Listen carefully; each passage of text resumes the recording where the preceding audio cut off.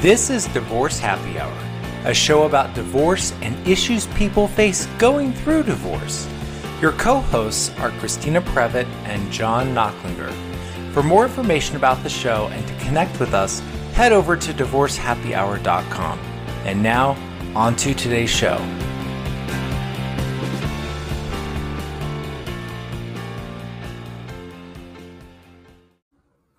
Hey everybody, this is the Divorce Happy Hour podcast live. I'm joining you today with Nancy Berger. She has been a guest on the show before, and hopefully you are all very familiar with her.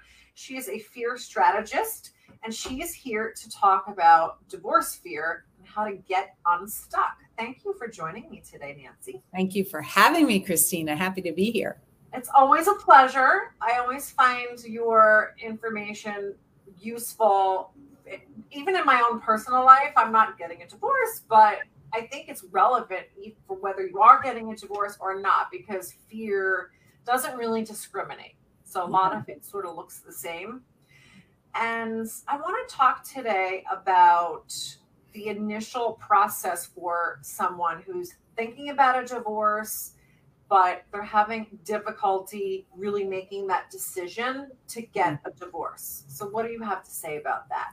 Yeah, that's a heavy question because it involves so many emotions. When someone is in that early stage of deciding, whether they're going to ask for a divorce, and even if they've asked for one, what are next steps? What's the best way to go? Mediation, collaborative, litigation, all of these things. And that's just a sliver of the emotion, right? Because there's family, sometimes children, extended family that are, weighing in, friends that are weighing in.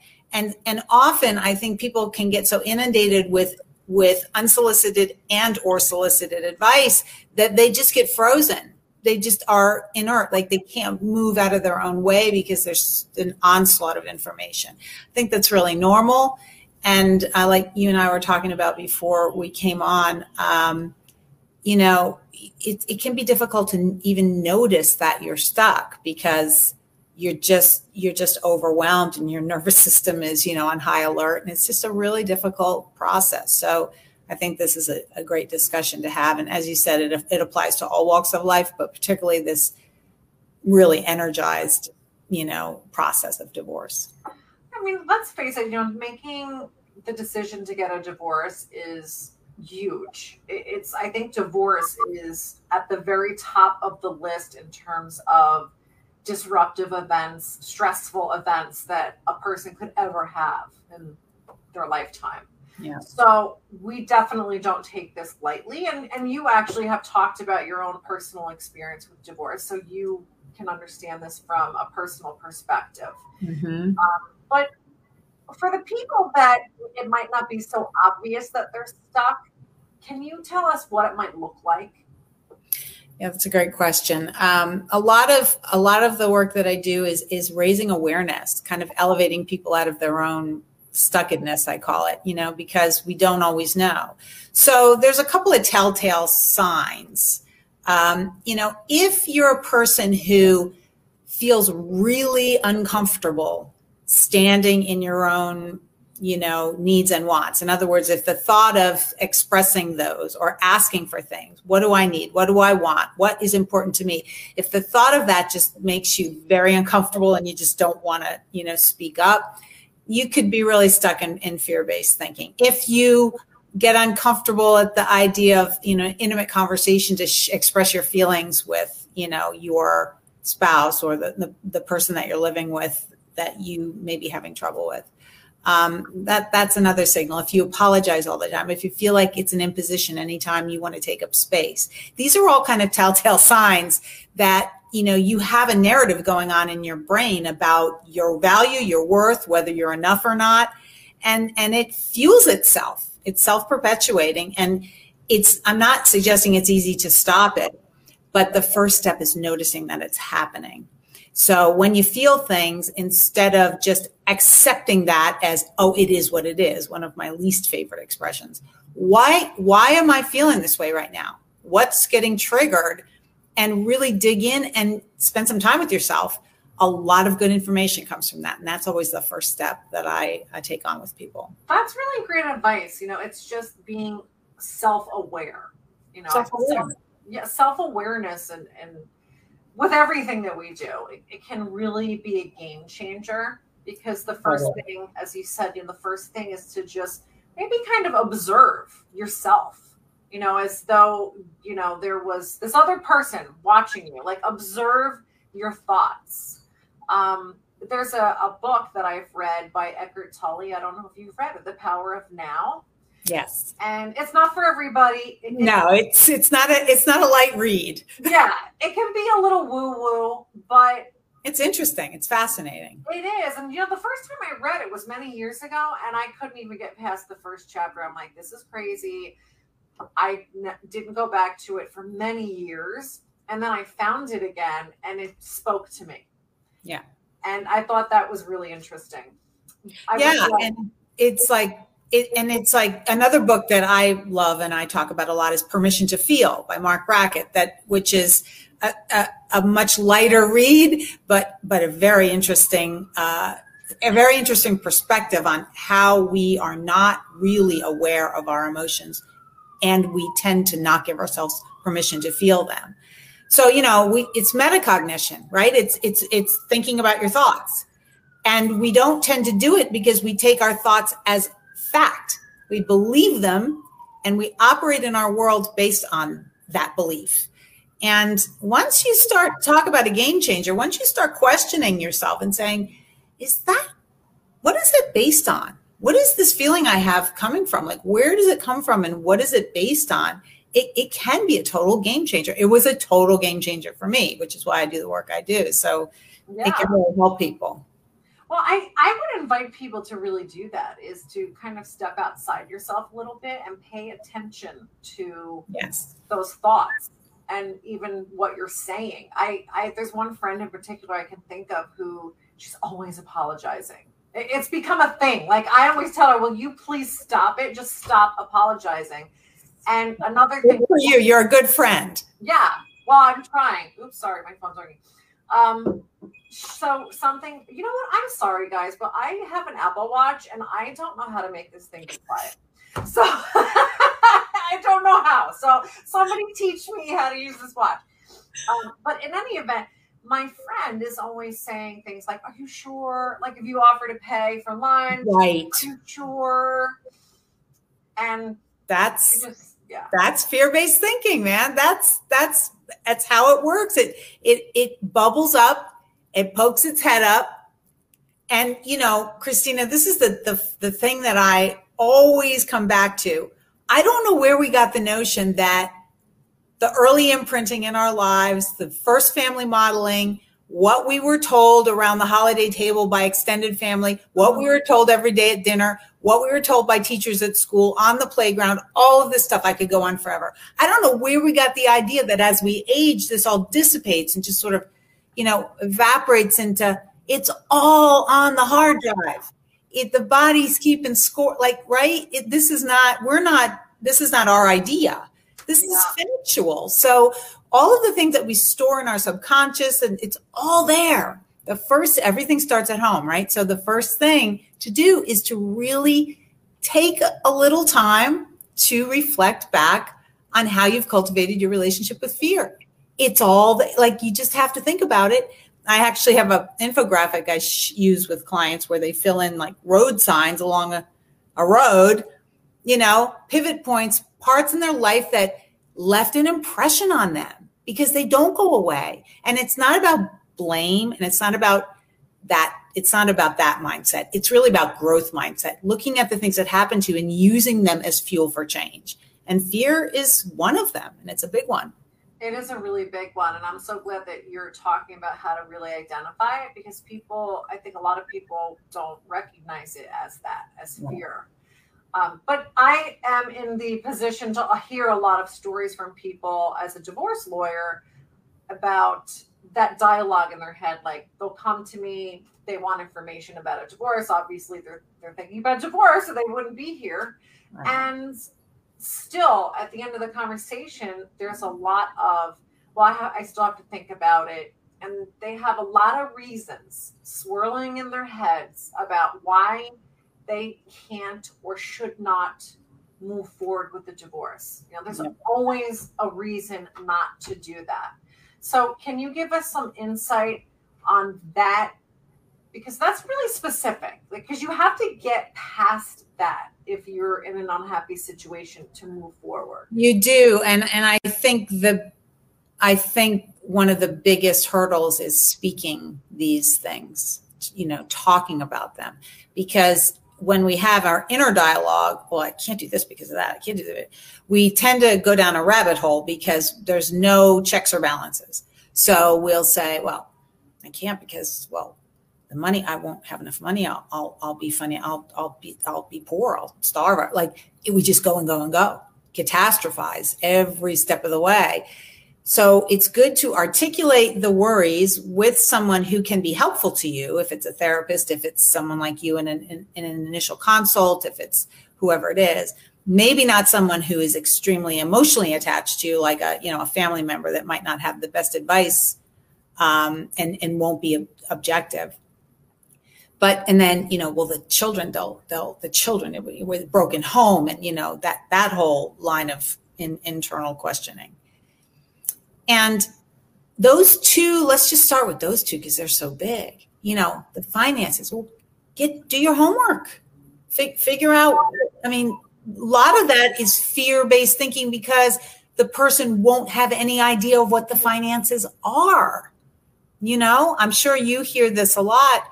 There's just a level of, ignorance or detachment. One of the spouses handles the money, the other one doesn't. And there's just this unknowing, and uncertainty is, you want to talk about, a can of gasoline that you're striking a match to. Uncertainty is the biggest fuel for fear. So do your homework, find out where the money is before you do anything. Find out where your investments are. Find out who handles it. Find out, do homework. And as far as children are concerned, you and I have talked about this. We both feel extremely passionate about this. Not getting a divorce and not taking the steps forward to get a divorce because you think your children will be indelibly harmed. I ask the question, be careful what you're assuming, because you're modeling for your children. You're teaching your children how to do life. And if you think children don't sense consternation and upset in the house, think again, because they do. They do. And often while it's an uncomfortable process, you are ultimately teaching your children how to do life in a way that preserves yourself, right? How to honor your own feelings and how to do things with kindness and compassion, but doing what's best for you. And ultimately that would be best for the children, with the huge caveat that there's no trashing the spouse in a divorce. There's no dragging the children into it. I don't care if they're 25, 35, or 5. Yeah, I'm with you on that. I see so many examples of that. And I do think that most people really believe that they are not dragging the children into it. But it goes back to being really aware of yourself and your behavior and really paying attention to what you're doing. Because they'll talk about the divorce or they'll say disparaging things about their spouse, but their kid is in the next room watching television and they hear everything. Yes. And, they pick up a tone. There's just a tone, It's like you can feel it. Like I think we've all experienced that. You can walk into a room and you can feel if there's two people sitting there that hate each other, or if they were just arguing, or if they're really happy and gregarious. You feel that energy, and kids feel that. Yeah, they do. And so, that's what we're talking about when we say, well, be careful the assumptions and predictions you're making, because, your job as a parent is to model for your children how to do life. Yeah. So, and I see people also, when they're struggling with this decision, oftentimes you said something that struck me, to do this with kindness and compassion. Be kind and compassionate to your spouse, but be kind and compassionate to yourself too. Yes. Can you talk about that? Because I know that's part of the fear is like, my spouse won't like me, or, my neighbors won't like me. My mother will be mad at me. Yeah, I'll lose half my friends, couple friends. I mean, there's so many things, but that's a great point, because not honoring your own needs and desires and wishes, and not taking up space, is fear-based behavior. I mean, it is. So that when you can get to the root of it and sort of deconstruct it and say, why am I so uncomfortable looking after what I need? Like, that's, it sounds simplistic. It is not for many people. Like, but to deconstruct, say, when did that start? How did I get so good at trying to disappear? How did I get so good at, marginalizing myself? Sometimes it comes from, dynamics in the marriage that have been perpetuated, and we just get good at sort of fueling those. Or it could be earlier than that. It could be how we came into the marriage and what we thought of ourselves then. But it usually goes back to how we think about ourselves, what we think about ourselves. In fact, I do an exercise with clients called a mirror billboard activity, where I actually have them look in the mirror and create a caption as if the mirror were a billboard, like what we would like the world to know of us, how we would like to be presented to the world. It's a hard one for a lot of people. And, and then once they get to it, and you see the dissonance between that caption and how they actually show up in their life, that's where a lot of good work can start. Because, okay, how did I get here? But that's really the way I want to show up. So it just takes some work and some reflection and discovery, and a lot of good can come from that. So this topic today is specifically to help people get unstuck from divorce fear, to kind of get over that hump of I'm thinking about it. But at some point, when you think about it long enough, it's time. I mean, I think we can appreciate at some point that it's time. I'm really just putting it off at this point. I know what I want. I'm just not moving forward and pulling the trigger on it. I hate to use that expression. It's just, for some reason, it doesn't seem right. But no, I follow you. But it's time, right? It's time to move forward. So for those people watching that really need to know the nuts and bolts of, how do I do this? How do I make myself do this? As you said, the first step would be being more self-aware, paying attention to the language in their head. But what else? What are some? Well, let's strip it down even further, because, when you're in that emotional state, you don't kind of want to hear, it's time to do self-reflection. You're just sort of like activated in all of you're just pumping cortisol. So ask yourself the question, cut through the circumstances and all of the reasons why not, or what's going to be difficult, what's going to get in your way, because all of those things can be navigated with the right help. Do you feel good in your skin in this relationship? And is the thought of being out of the relationship, does that spark you? Does that make you feel like the thought of that freedom or that flexibility in your life, or the possibilities for a different kind of next chapter, does that excite you? Does that feel good? Do you fantasize about just snapping your fingers and, like something happening so that you're divorced? I'm not going to be specific, but this is how some people come to know. Like, they fantasize that their spouse, something befalls them and they don't have to divorce, but they're out of it. They do? Uh-huh. How do you know, Nancy? Right. I do my homework. I talk to a lot. I've read a lot, talked to a lot of therapists. I do my homework. Like the number of sexless marriages. I mean, let's just be frank. There's a lot of them. Yeah. So if you ask yourself, like, does the thought of being out of this relationship feel good on some level? And have I just gotten accustomed to all of these dysfunctions because it's easier than facing the fears I have about leaving it?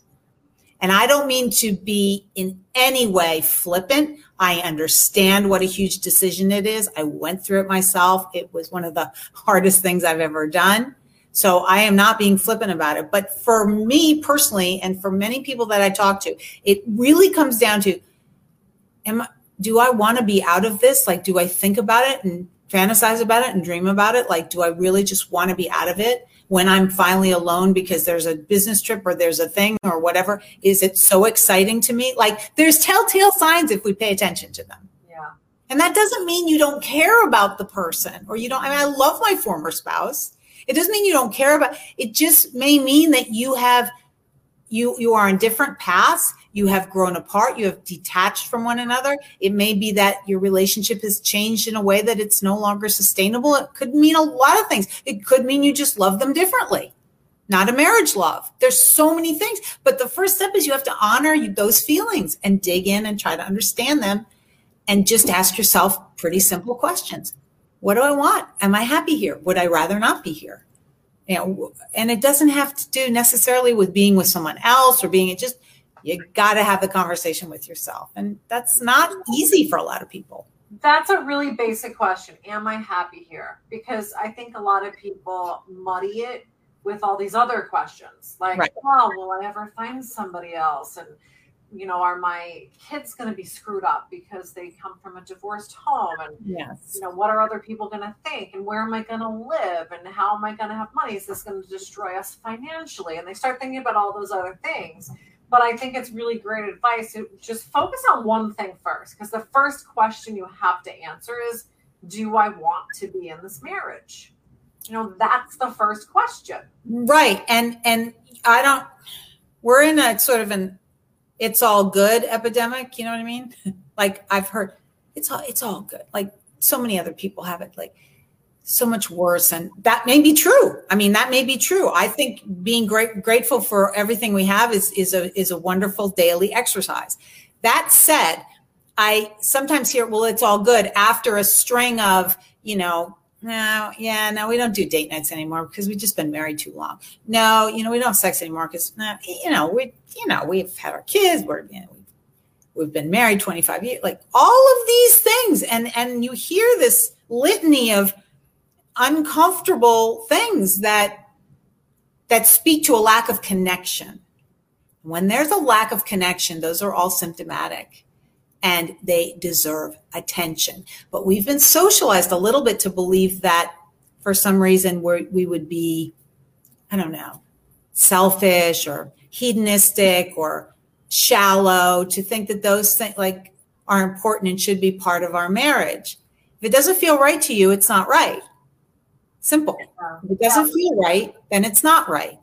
Yeah. And it deserves attention. That's maybe if it gets attention, you can come together and rekindle your connection. And by connection, I mean heart connection. And often people can if they work together to do it. So divorce is not always the path, the best path for everybody. But I'm just saying, gosh, ask the questions, have the conversations, have the discussions, shine light on these things. Don't think they're going to go away because they're not going to go away, and don't accept that they're just part of a marriage that's been in existence for a long time. That's kind of a shot to both of you, Yeah. Something comes to mind when I think back on the typical conversations that I have with my own clients. And one thing that I hear a lot is, well, I'm just calling to get information because I want to know what a divorce would look like. Specifically, they want to know, well, how much of my money will I have to part with, or how much money will I get depending on their situation? What will it look like financially if we get divorced? Right. And it's almost like they want to know that first, because if it doesn't look a certain way or they're not satisfied with the way it would look, then they'll just stay married. And that's really shocking to me. That's stunning and not at all uncommon. And that is, and we can say, oh, it's just fear about money. But fear about money is symptomatic of fear about many things, because it's the meaning we attach, right? Everything, perceptions are reality. So everything boils down to the meaning we attach to it. And I'm, again, not suggesting money's not important. Of course it is. We need roofs over our heads. We need food. We need, And for some people, they really believe they can't live without, the extensions of that, the vacations and okay. But let's talk about the meaning you're attaching to it. The meaning you're attaching to that, if that starts to eclipse, right, that your desire to be comfortable in your skin, well, then maybe you're not ready to get a divorce and maybe you should stay. But have the conversation. Take a look at yourself.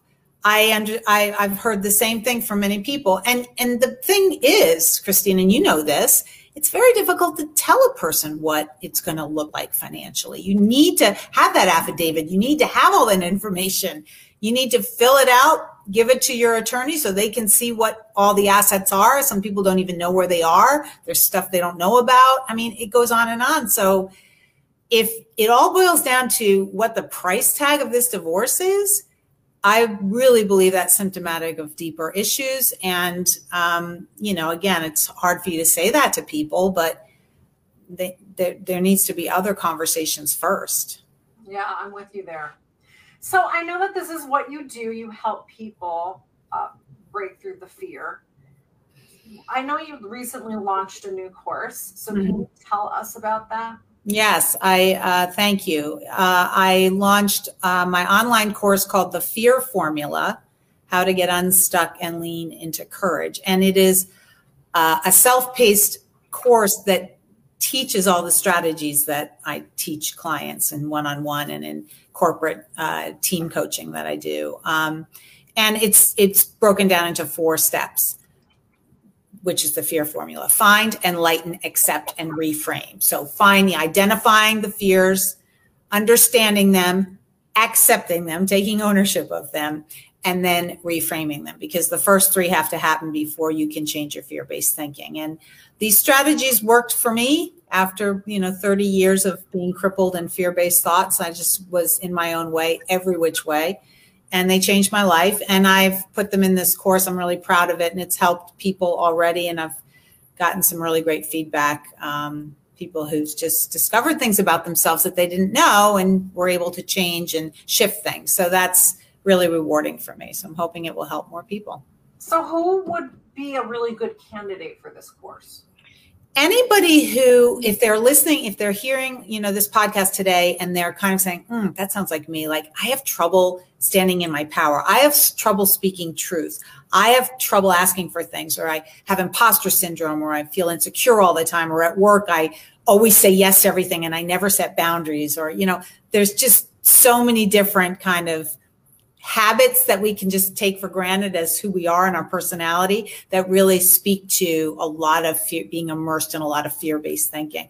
And this course kind of walks learners through, that meta thinking. Why do you do what you do? Why do you think the way you do? And introduces the concepts of how you can change those thoughts and practice a different way of showing up. Well, I would strongly encourage anybody who is, if you've heard yourself at all in this conversation, then I highly recommend that you look further into taking this course and working with Nancy. And you can also find Nancy, you can find other interviews that we've done with Nancy on our Facebook feed and on our podcast, the Divorce Happy Hour podcast. I also have a link to your website, nancyrberger.com. Thank you. Yeah. There's a course page there now. So you can go there to learn more about the course, see exactly what you get, read testimonials, and there's a lot of information there if there's any interest. And so what parting words would you like to leave us with? Like, what is your number one tip that you want people to leave with and they're thinking about in their heads right now? Well, I'm kind of partial to my tagline, which is find your fear, find your way. I am the embodiment of this. Once you can tap into, raise your awareness around how you're showing up, how you're thinking, and don't take them as fact. Don't take your thoughts as fact. Learn how to shift them. You are in control. And the parting words are this: everyone has the power right now to change and navigate out of fear-based thinking. It's like Dorothy and the Ruby Slippers, man. We all have the power. It's just a matter of doing it, doing the work, practicing it, being consistent, and it can change a lot. I love that. Right now. Right now, people. You can do this right now. Right now. It does not have to be a big, long process. Right now. Right. Well, thank you, Nancy. I would love to have you on again. There's never a shortage of topics for us to talk about. Oh boy, I know. Thank you for having me and look forward to it next time. Likewise. Thank you for watching Divorce Happy Hour podcast. Thank you for listening. For more information, check out divorcehappyhour.com, and please don't forget to subscribe so you don't miss an episode. See you next time.